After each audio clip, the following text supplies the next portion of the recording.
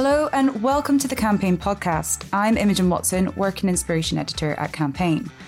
Given most men do not relate to depictions of masculinity they see in media worldwide, today's hot topic is masculinity, as we ask industry experts what more can Adlan do to represent the modern man.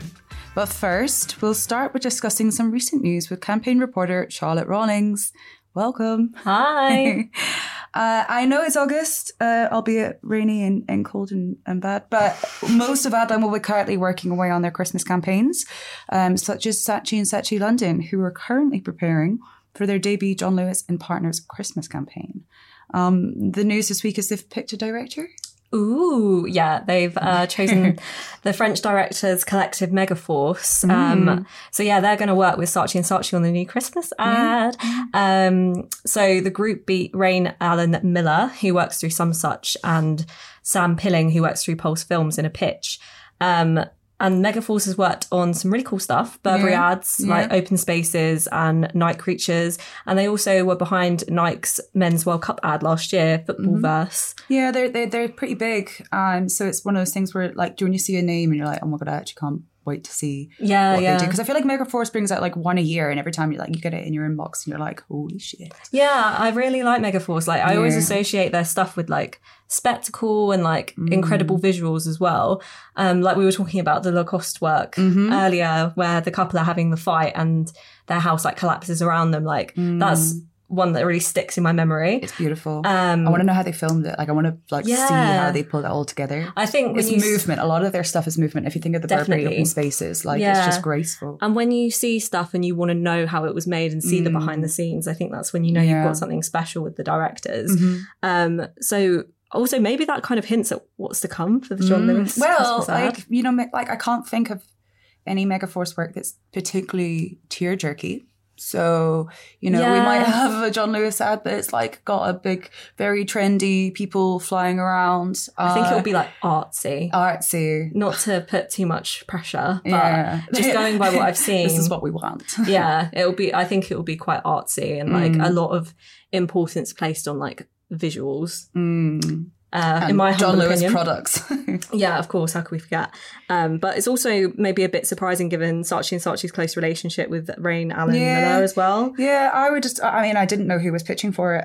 But they're pretty particularly close with her. She was there in Cannes with their Saatchi's Creator Showcase. So yeah, we might expect one next year, maybe with her. Yeah, I didn't realise until you told me earlier that she directed Right Lane. Yeah, she's very up and coming. That was her debut film, so she's done a lot of work within advertising. So yeah, this isn't her first rodeo. I love the crossover between advertising and films. It's cool. Well, it's a huge part of it, because obviously advertising gives money to creatives to be able to go to do these big debut feature films, because I don't think many directors would not admit that that's the aim. Yeah. Have you seen Right Lane? I actually haven't. Oh, well, can't talk about it then. Yeah, well, for the listeners out there, that's probably for the best. Yeah, it's really good though. Really best John Lewis ad? It's got to be the bear and the hare, hasn't it? Yeah, I agree. It makes me cry every time, like when the bear comes out and like its face like lights up when it sees the tree. Yeah, but then like, again, and I said this to Aidan McClure, who's Wonderhood CCO now, and turns out he was behind it when I told him this. Oh. But I was like, it really annoys me how like that would kill the bear. What do you mean? Like if you wake up a bear during hibernation, like. Yeah, it's not real though, Imogen. Oh yeah. Why are you trying to kill Christmas? I know. Well, Grinch me. What about you? Bear in the Hare? Oh yeah, no, Bear in the Hare. I'm partial to a penguin. Yeah, I'm also partial to I do like Monty penguin. I also really liked Edgar the Dragon. I really liked that one too, because it felt a bit more like there was a lot to it. I think it was the first John Lewis ad that I had actually covered. A special moment for Imogen. Yeah, well, it was exciting because you go to like John Lewis and everyone's like hushing you out, and they're like, oh, you have to put headphones in, and it's like you can't tell anyone, and then that's my worst. I'm very bad for not telling people stuff, so that's a good test for me, because I literally am the most open book you can get. But yeah, for those 24 hours between, couldn't tell that anyone. must have been torture. In other news this week, BrewDog face claims that their beer for your grandchildren ad campaign, it was an out-of-home campaign, bears a striking resemblance to creative pitched by former retained agency Droga5 London. I was actually going to say that. That was my initial reaction. Yeah. I was going to say, dun, dun, dun. Yeah. What happened there? Catch me up on it. So basically, yeah, we heard from a number of sources that the idea behind it, which is essentially pushing this idea that it's not beer for grandchildren. Like, grandchildren aren't drinking beer, but the premise of like the original idea sources told us were that it was a beer for children. Children, not your grandchildren. Okay. But very similar premise. The idea that it's for, the future because of all their sustainability credentials. If you invest in our beer, we'll plant like loads of trees and we're very good. And the future looks bright. And also heard there was very similar artwork, the children's drawing of the burning planet. BrewDog wouldn't comment on record about that. But yeah, I've talked to a lot of people since this story broke, and it's really opened up this real problem of idea ownership, particularly within the pitching stage of agencies. Yeah. Because a lot of work, either the brand takes the idea, they don't pay the agency, and it surfaces 1 or 2 years later. Yeah. Or the creative who pitched the original idea might take it to another agency, and then you see that work feature elsewhere. It's the sort of thing. I wrote a feature like last year. I talked to Brinsley Dresden, who's a partner at Lewis Silkin, and it was brilliant because I just asked him loads and loads of questions. I think he actually regretted doing the interview with me because I was like, can I get a wrist for this? But he's a lawyer and he works within this sort of field of just ensuring like your idea ownership and whatnot. But what he says is basically he has a form that he tells agencies to give to brands to say when we're pitching work, this is our idea, this is da-da-da-da-da. But, it's a great idea, but I think agencies kind of don't want to do that, particularly if it's a competitive pitch, because you don't want the brand thinking, oh god, they're going to be a difficult agency, or it's just that one step further. So this is just what happens. I do understand that though. It's kind of like it just feels like a minefield, and that you're presenting like all of these ideas, and I know that you did, the feature that you did, kind of like exploring the lines between someone blatantly copying an idea and then also just having similar inspiration. There's only so many ideas, but then there's loads of ideas. So it's like I can't decide which one's which. But yeah, mind you, it is annoying though if someone copies your idea. Oh my god, I'd be livid if someone copied my article. Yeah, because it's just that good. Yeah, do you know what I mean? I'm like, they don't deserve that credit. Yeah. God, I'm coming across really big-headed. It is not true. But yeah, it's super interesting. And I do think pitching within agencies needs a bit more of a reform. Maybe agencies will be more willing to do it, because if it's just the norm that you have to have these forms signed and every time there's a pitch you have to say, right, these are our ideas. Because we're an idea like industry. Yeah. The industry's built on ideas and creatives. So this is another one of those podcasts where we put out ideas that people probably have there's a reason why it doesn't happen. Yeah. We're like, surely that fixed. We've just fixed the problem. Done. Right, on that note, thank you, Charlotte. You're welcome. Cheers. Buzzing to be here as always, my love. Earlier this summer, director Greta Gerwig delivered a searing social commentary that touched on modern man's insecurities. It's not just women who suffer at the hands of a patriarchal society, it seems. The discussion around masculinity in the media is often framed negatively, with terms like toxic masculinity suggesting there's something fundamentally wrong with being a man, leaving some men confused and ultimately defensive. Advertising, meanwhile, plays a crucial role in creating and projecting masculine ideals. A study conducted by Dove found a mere 7% of men worldwide actually relate to depictions of masculinity they see in media. With this in mind, today we'll be discussing what more can be done to represent modern men. Here to discuss this matter further, I'm delighted to be joined by Laurie Meakin, founder and chief executive of The Others and Me, Sophia Uoresi-Bodger, senior strategist at Analog Folk, Oliver Gibson, strategy partner BBD Perfect Storm, and David Fanner, a consultant on Ogilvy's Consulting UK behavioural science practice. Sophia, you wrote about this figure, the 7%, in your piece. Were you surprised by that? Yes and no. I think we can all agree that the portrayal of masculinity in advertising has had a significant impact on how many people perceive and construct gender roles. And I think if we look back at how ads have traditionally portrayed men, a lot of the traits are associated with dominance, emotional stoicism, and I mean, we're talking about Barbie, but this idealized Ken type body. So I think if you ask people, and you ask men in particular, how they actually feel, if they relate to these depictions of masculinity, it's such a small percentage because we've been following a singular narrative so far. I think it's really interesting, and it kind of goes without saying that men are as diverse as women are, as diverse as all of us are. And I think too narrow views of any gender are basically us overlooking opportunities as businesses and as an industry to make more money, drive more business, drive the economy, as well as overlooking opportunities to help everybody thrive, whatever their gender. And I think it's really important. I always love to start any conversations like this by talking about the business impact that's super important, but also how it's not about one gender being prioritized over another. If we're talking about masculinity, if we're talking about gender equality, it's proven to benefit everybody as well. And I think it's so important to frame it in that context, because too often we can jump into talking about masculinity or gender equality and it immediately just feels like we're having a go at men or creating a kind of us versus them mindset, which is just really damaging to all of us. Oliver, what would you say these repercussions, these unrealistic ideals have on men? Why should we be concerned?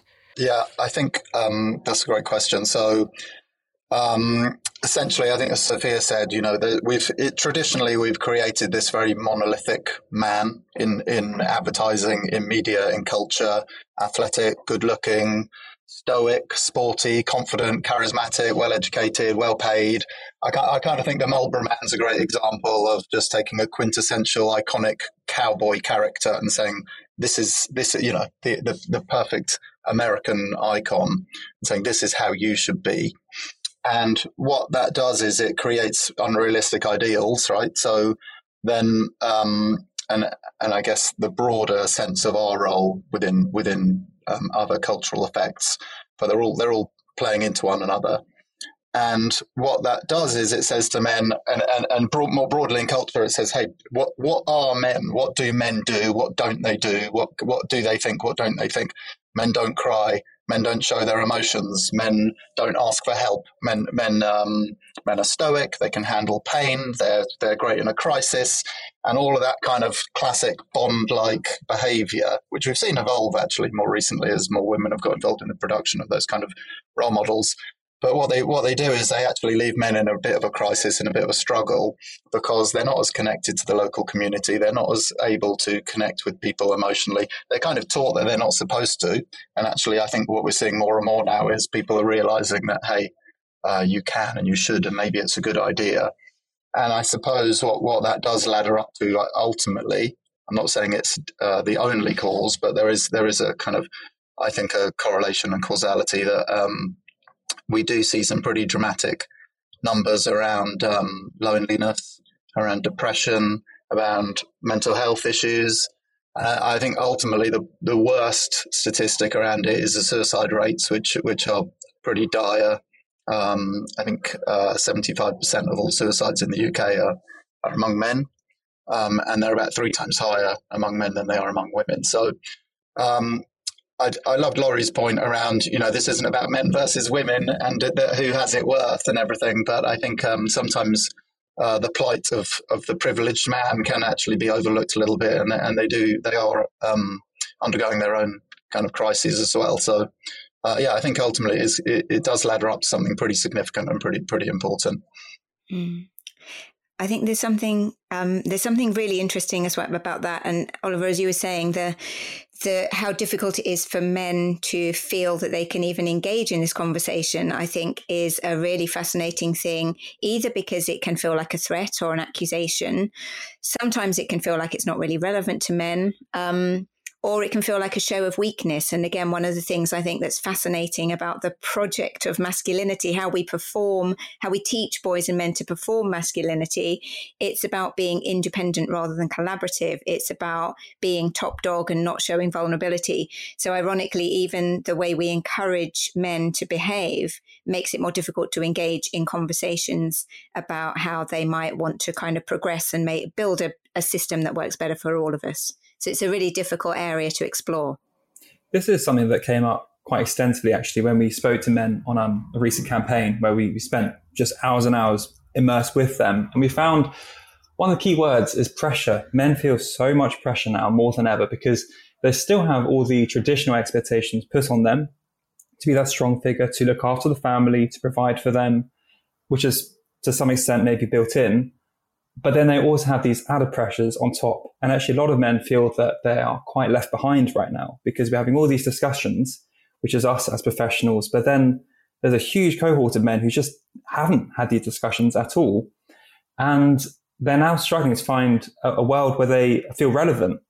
And I really think that we have to look at this more closely because otherwise we'll spin out into some reinforcing feedback loop, which doesn't necessarily represent what men want or what even is the reality of men. Not to make it men versus women, but it feels like there's been a lot of progress in, stamping out harmful gender stereotypes for women, less so for men. Would you agree? Why is this, if so? I think it's a really important point, and sort of the basis of a lot of my work is about looking at the relationship between the two. We can't solve the issue by looking at one half of the puzzle. And I think it's really important. What I've discovered is there are a few areas and a few issues that make this really difficult and exacerbate the problems.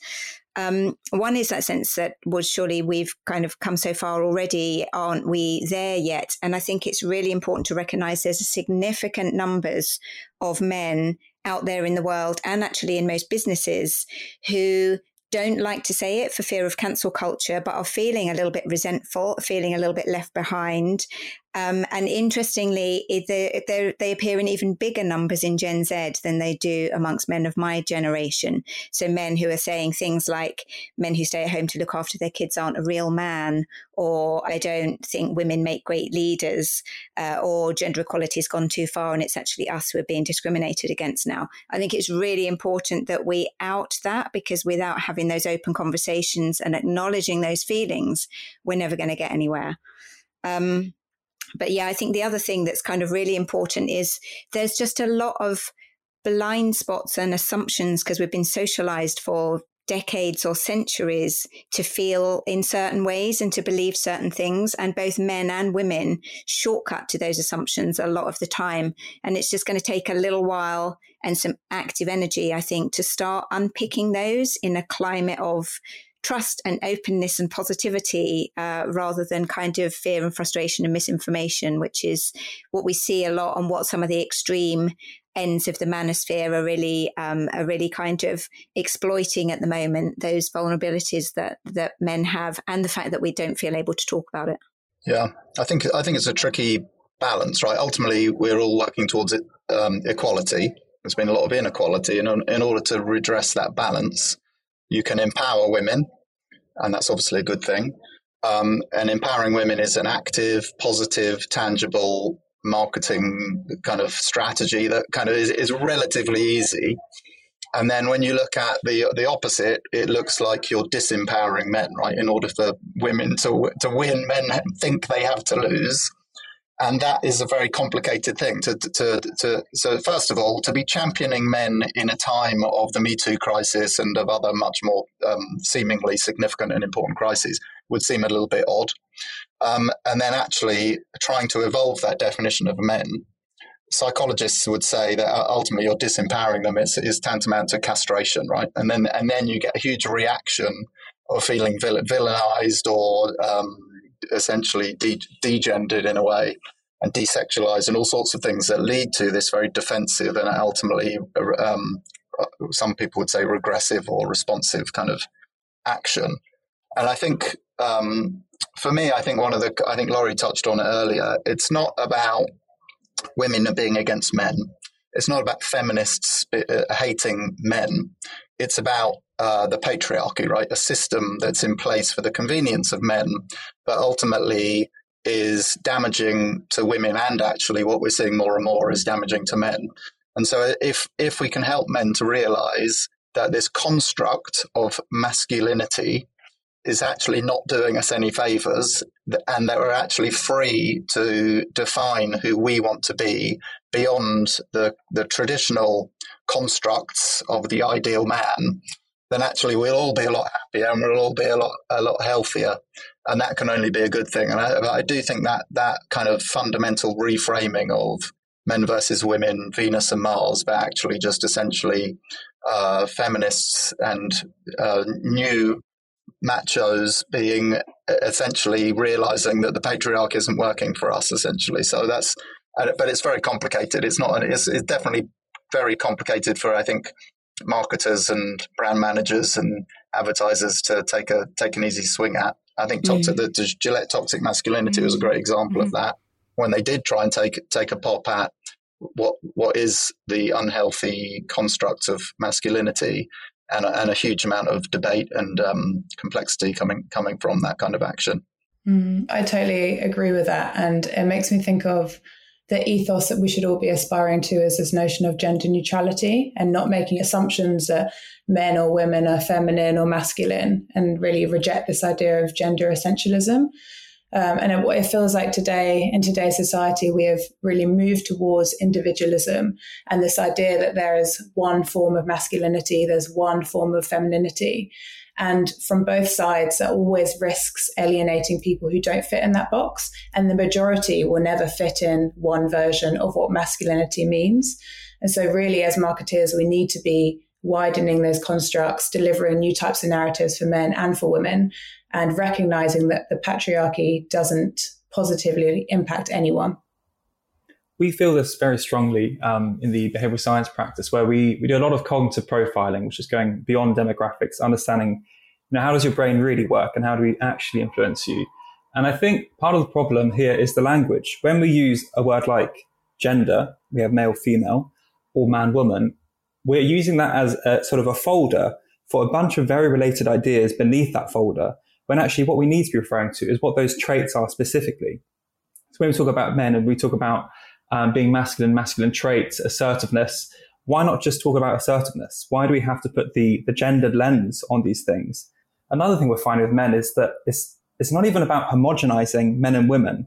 When we talk to men, especially the ones who feel most disaffected, most left behind, they say, well, surely we should be celebrating those attributes that are traditionally masculine, that appear more in men, and other traits which appear more in women. And they would say that why do we have to homogenize these? Why can't we actually celebrate these things more? So I think there's another conversation to be had there about, should we be homogenizing things, or should we be just looking at the traits and celebrating it across both genders, regardless of gender? David, I think you're absolutely right. And I love you talking about and using the language of traits rather than it being a kind of categorical binary. And like the way we've been culturally coded, the way we've all been socialized is a huge kind of impact on all of this. I think there's a couple of things I'd just love to pick up on. One is I completely agree that we should be talking in less binary terms. We should be talking in less kind of harsh black and white terms, as if there's some sort of, existential truth that someone who's born into a male body will only have characteristics that have been coded as masculine, etc. But I think it's too early yet to get to the point, and I know none of you were saying this, but I just think it's important to say it's too early to get to the point where we go, hey, there's no such thing as gender, just treat everybody as people, because there's enormous amounts of evidence that say when we think we're treating people just as people, we're actually behaving as if we built the world for a default male, and unless we acknowledge that, we're not going to be able to address things like products, services, medicines, etc., being made in such a way that they work much better for men than they do for women. So I think outing some of those blind spots is still really, really important. But I think the other thing, and Oliver, just to go back to your point, I think it's so interesting to go, one of the biggest barriers I think for us to overcome is that sense that when we talk about broadening masculinity and making it possible for men to be able to express all kinds of things that are coded as either more or less masculine or feminine, that's a broadening of what men can be, but it feels very much like it's a narrowing. It feels like we're kind of, the Gender Equality Project is telling men they need to be less than, they need to stop doing things, they need to, be emasculated, they need to be less themselves. And I think finding ways of being able to overcome those and actually make it clear that what we're all talking about, I think, is a world where everyone's able to express themselves in whatever way works best for them, and that's a positive and freeing thing. It's not about kind of telling men to do less of what they already do or feel ashamed of qualities that they do have that can actually be really productive and positive and useful when they manifest in any gender. Yeah, I completely agree. I think there's a tendency to oversimplify this sort of binary. It's a replacing, it's a rejecting the old and replacing it with a new. And actually, I like your point of broadening. I think we've done some research with clients, and actually it's a really complicated moment because all of the rules that were not good rules, but they were in place, made everyone very clear about how things worked, what a man was, how a man behaved. And certainly, for example, in the dating scene, you would open the door, you would pay the bill, you would make the first move. And now those things that used to be called chivalrous are now potentially called aggressive and bigoted. And what's happening is actually not just men, but women are also saying, well, hold on a minute. We do quite like some of those apparently no longer healthy, toxic attributes. There's still a role for certainly strength and generosity and things like that are still healthy. And I think sometimes we narrow it down to just saying out with the old man and in with the new man. And I think, Laura, as you said, it's much more about broadening and having a much more fluid definition of what you choose to be, what anyone chooses to be. And I think enabling men to feel comfortable adopting qualities and seeing the value in qualities that are traditionally coded as feminine. So vulnerability is an incredibly powerful thing. Empathy is an incredibly powerful thing. They helps people make better leaders, better professionals, and better parents and lovers and all kinds of things. And at the moment, because we've sort of coded those as feminine and also had centuries of telling men that feminine stuff is inferior, so men definitely shouldn't want to go anywhere near that, it means that we're making it difficult for men who often have incredibly brilliant skills in those areas, but we teach them since they were little boys that they shouldn't be doing that and they shouldn't be expressing those things because that's not what men do, and brackets, they're girly things, so they're kind of inferior. David, you worked recently on the Mayor of London's anti-misogyny campaign. Can you talk our listeners through the thinking behind your strategy that you took with that? Sure. So last year, Have a Word campaign was very, very successful. It led to lots of change in policy, funding, and behaviour as well.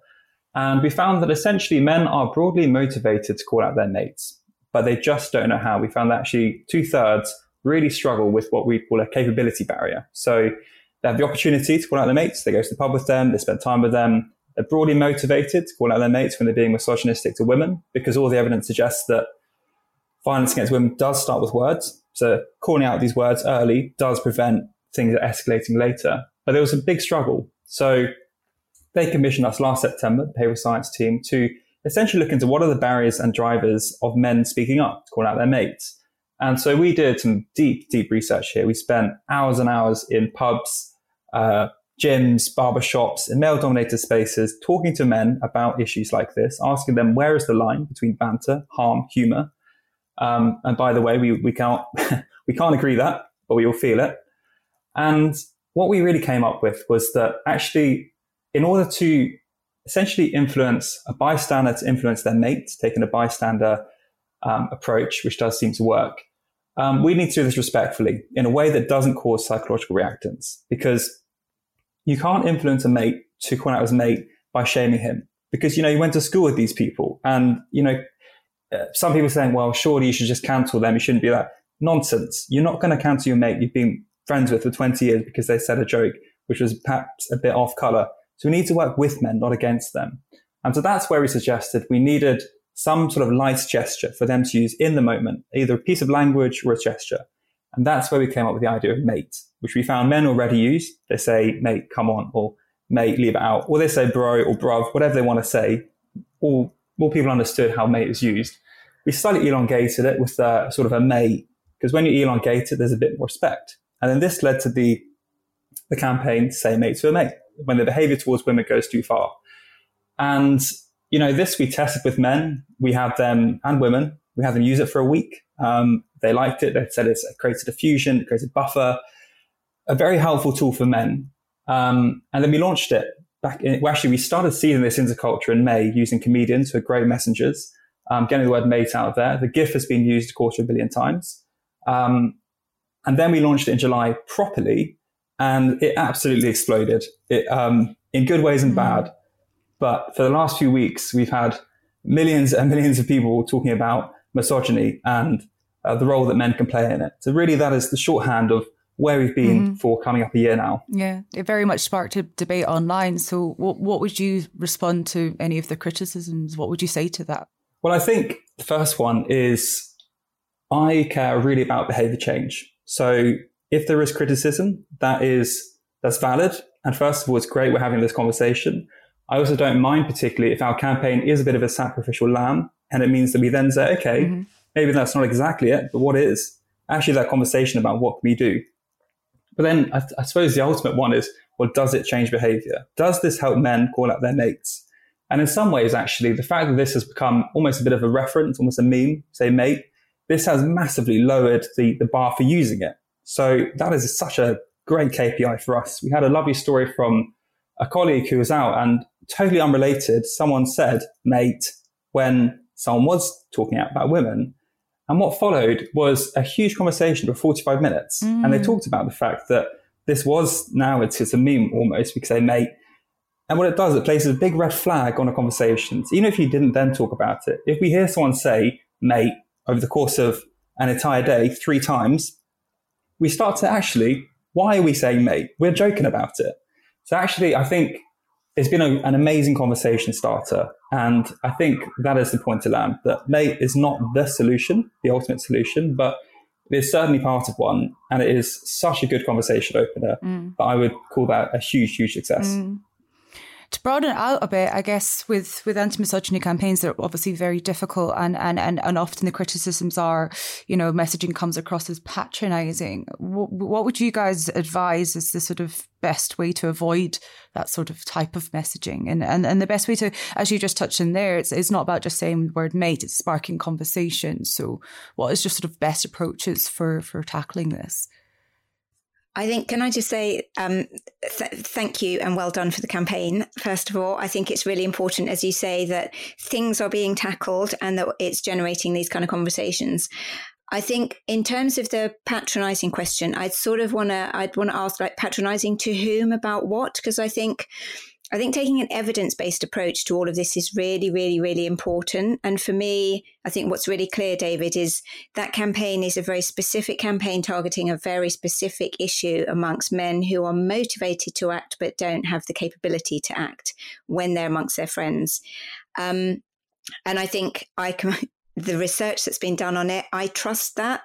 And there's a bit of me that says if somebody else finds that patronising, but they're not part of the target audience, well, so be it. Let's have a conversation then about what they'd say or how they'd behave. But I think being really clear that we don't expect every bit of work to work against every single audience and every single problem is just so important. I think we need to free ourselves up for that. Otherwise, we just beat ourselves up and never do anything. And I do think more broadly, though, there is a really big issue about how do we engage in these conversations in a way that either doesn't vilify men or patronise them. And again, I've seen lots of conversations about various things when people talk about the crisis of masculinity and men are lost and things like that treating men as if they're little lost puppies or making it feel like they're sort of, oh, poor little things, it's so sad for them. Again, there's a whole bunch of men who may find that incredibly triggering. So I think we need to just make sure we're really clear each time about who are we talking to, what are we talking about, what problem are we trying to solve, and work with the things that motivate those men in that situation to deal with that problem and not think there's not going to be a silver bullet that solves everything for everybody in one go. Yeah, I totally agree. And I think the campaign is brilliant because it tackles low-level misogyny, and it's that first step in providing some sort of solution and some sort of dialogue. I also think that the problem is so vast and it's so big that there needs to be various steps to really tackle it. And Laurie, to your point, like there's not one single solution. And if we're starting a conversation about that, then we're moving in the right direction. I think for me, in terms of messaging and driving action, anything where a campaign has an action point at the end of it. I'm thinking about the Gymshark deload barbershop, where there was a campaign right at the beginning to allow men to comfortably talk about their problems and talk about mental health. We're focusing more about mental health right now. But then they also opened up a space for men to offload and have a chat while receiving a trim in a barbershop, as well as hosting panel talks and essentially taking the conversation further. So I think with these campaigns, because they are such important, vast topics and so nuanced and complex, there needs to be several steps in order to ensure that the conversation is continuing, but also ensure that behavior change does actually take place, and we can observe how that takes place. That barbershop point is such a lovely point. We find barbers are really incredible messengers because it's one of the few places that men really are just open. And it's a form of therapy, actually, in a way that works for men. And so that's why we spend time with barbers, because they actually really know men. And I think another thing we've learned from how things actually spread through populations is you need to hear it from diverse sources, where we assume that the way things spread through a network is through the central person. It's a theory of diffusion, really, which is, it's how you spread a disease. You put it in London, put it in New York.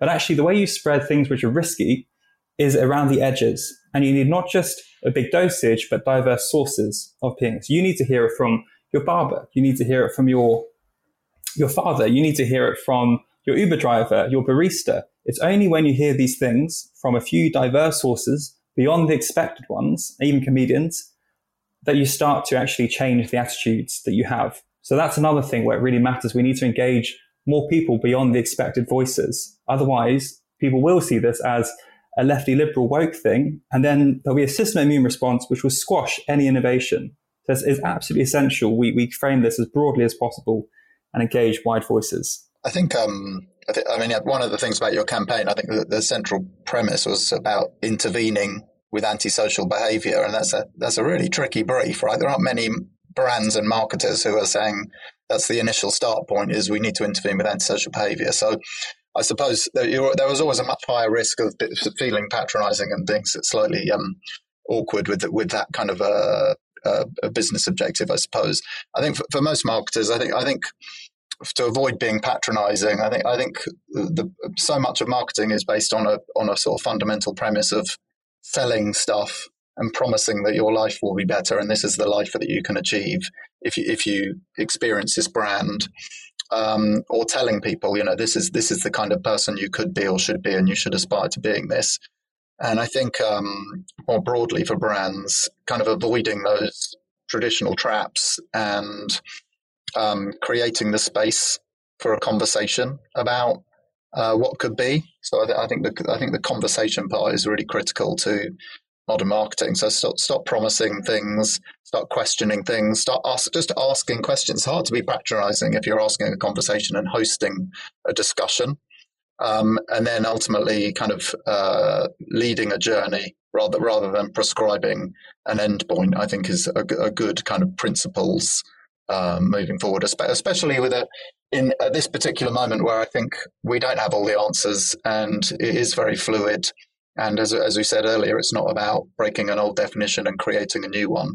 It's about going on a journey together. So I think those for us are key principles that we've kind of outlined in our report.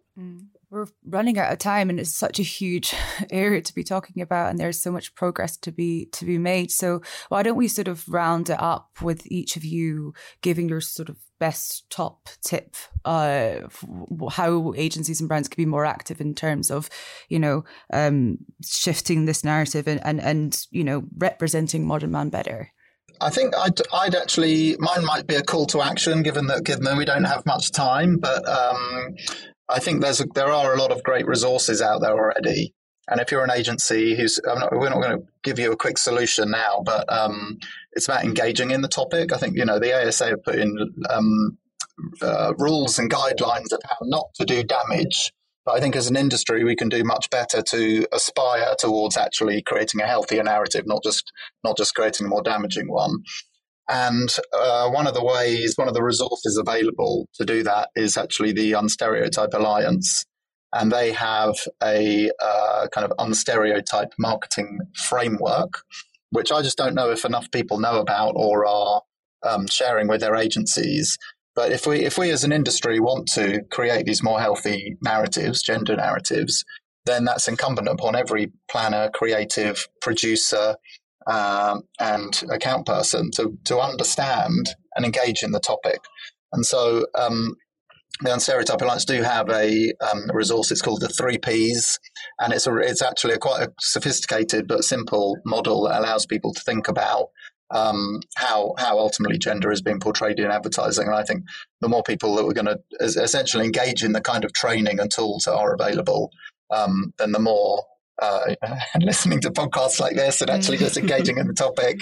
I know we're all busy, but I think for me, I think it's kind of a hygiene factor, given, as we talked about at the top, the implications that this can have for people, not just men, but actually for the health and well-being of everyone. So. Yeah, I agree 100% with all of that. I think for me, some of the kind of really key things are about, as you were just saying, Oliver, understanding the benefits of all of this. It's a benefit for business, and gender equality is a benefit for all of us at an economic, a business, a personal, social, cultural level. We're all going to be winners if we do it.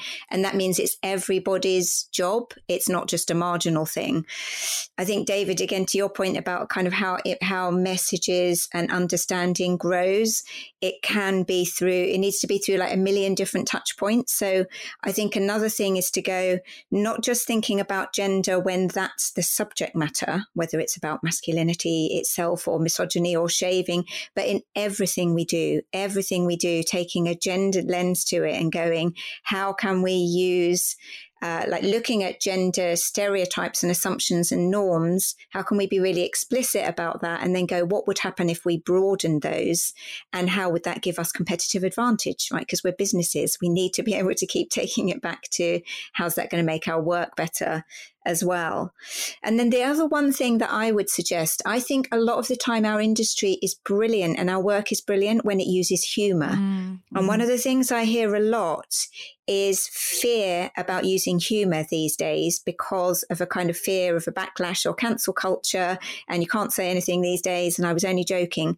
Well, I think thinking about humor as a way of dismantling some of these limiting structures and assumptions and biases could be really, really helpful. Like one of my personal faves is Peter Crouch, when he was asked, I'm sure you guys all know this, what would you have been, Peter, if you weren't a footballer? And he goes, oh, probably a virgin. And I just think men using humor to shine a light on a whole load of things in a way that makes him look fantastic, makes all of us feel closer together, and gets cut through. We know that humor is incredibly effective in ads as well. So I think it's a really underused tool in this whole area.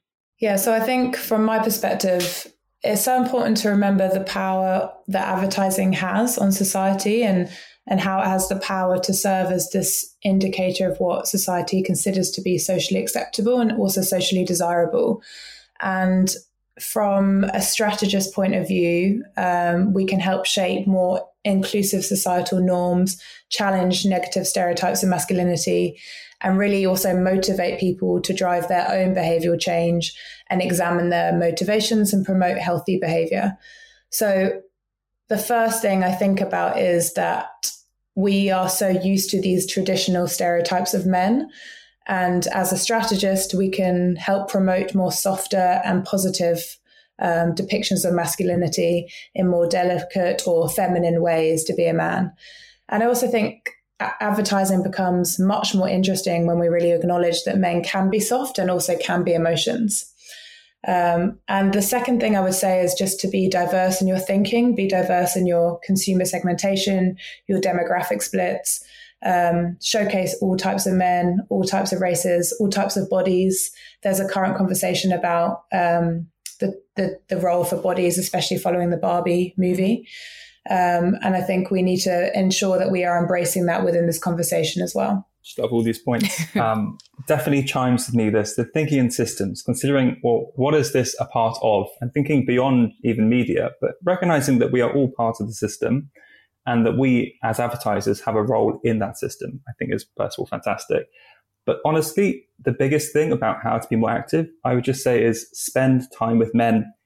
Honestly, that extra 5k to get to methnography, to go to some pubs, even £100 to walk down to the pub and go talk to men, go to barbershops, just actually engage with real people, and ideally get out of London, because I do think we're in a bubble.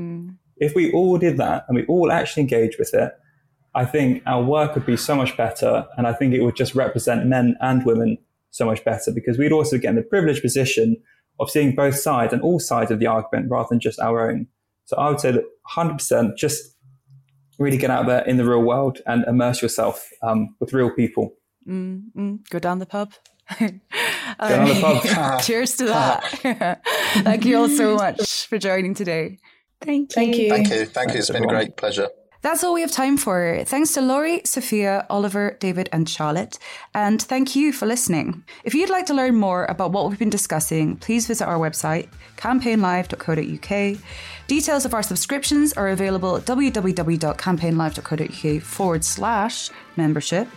If you enjoyed this episode of the Campaign Podcast, please follow us, like us, and leave a review wherever you listen to podcasts. A big thank you to Haymarket Studio Manager Nav Pal, and also our producer Aidan Lyons for Rethink Audio, and also you for listening. I hope you'll join us next time. On behalf of the Campaign team, goodbye.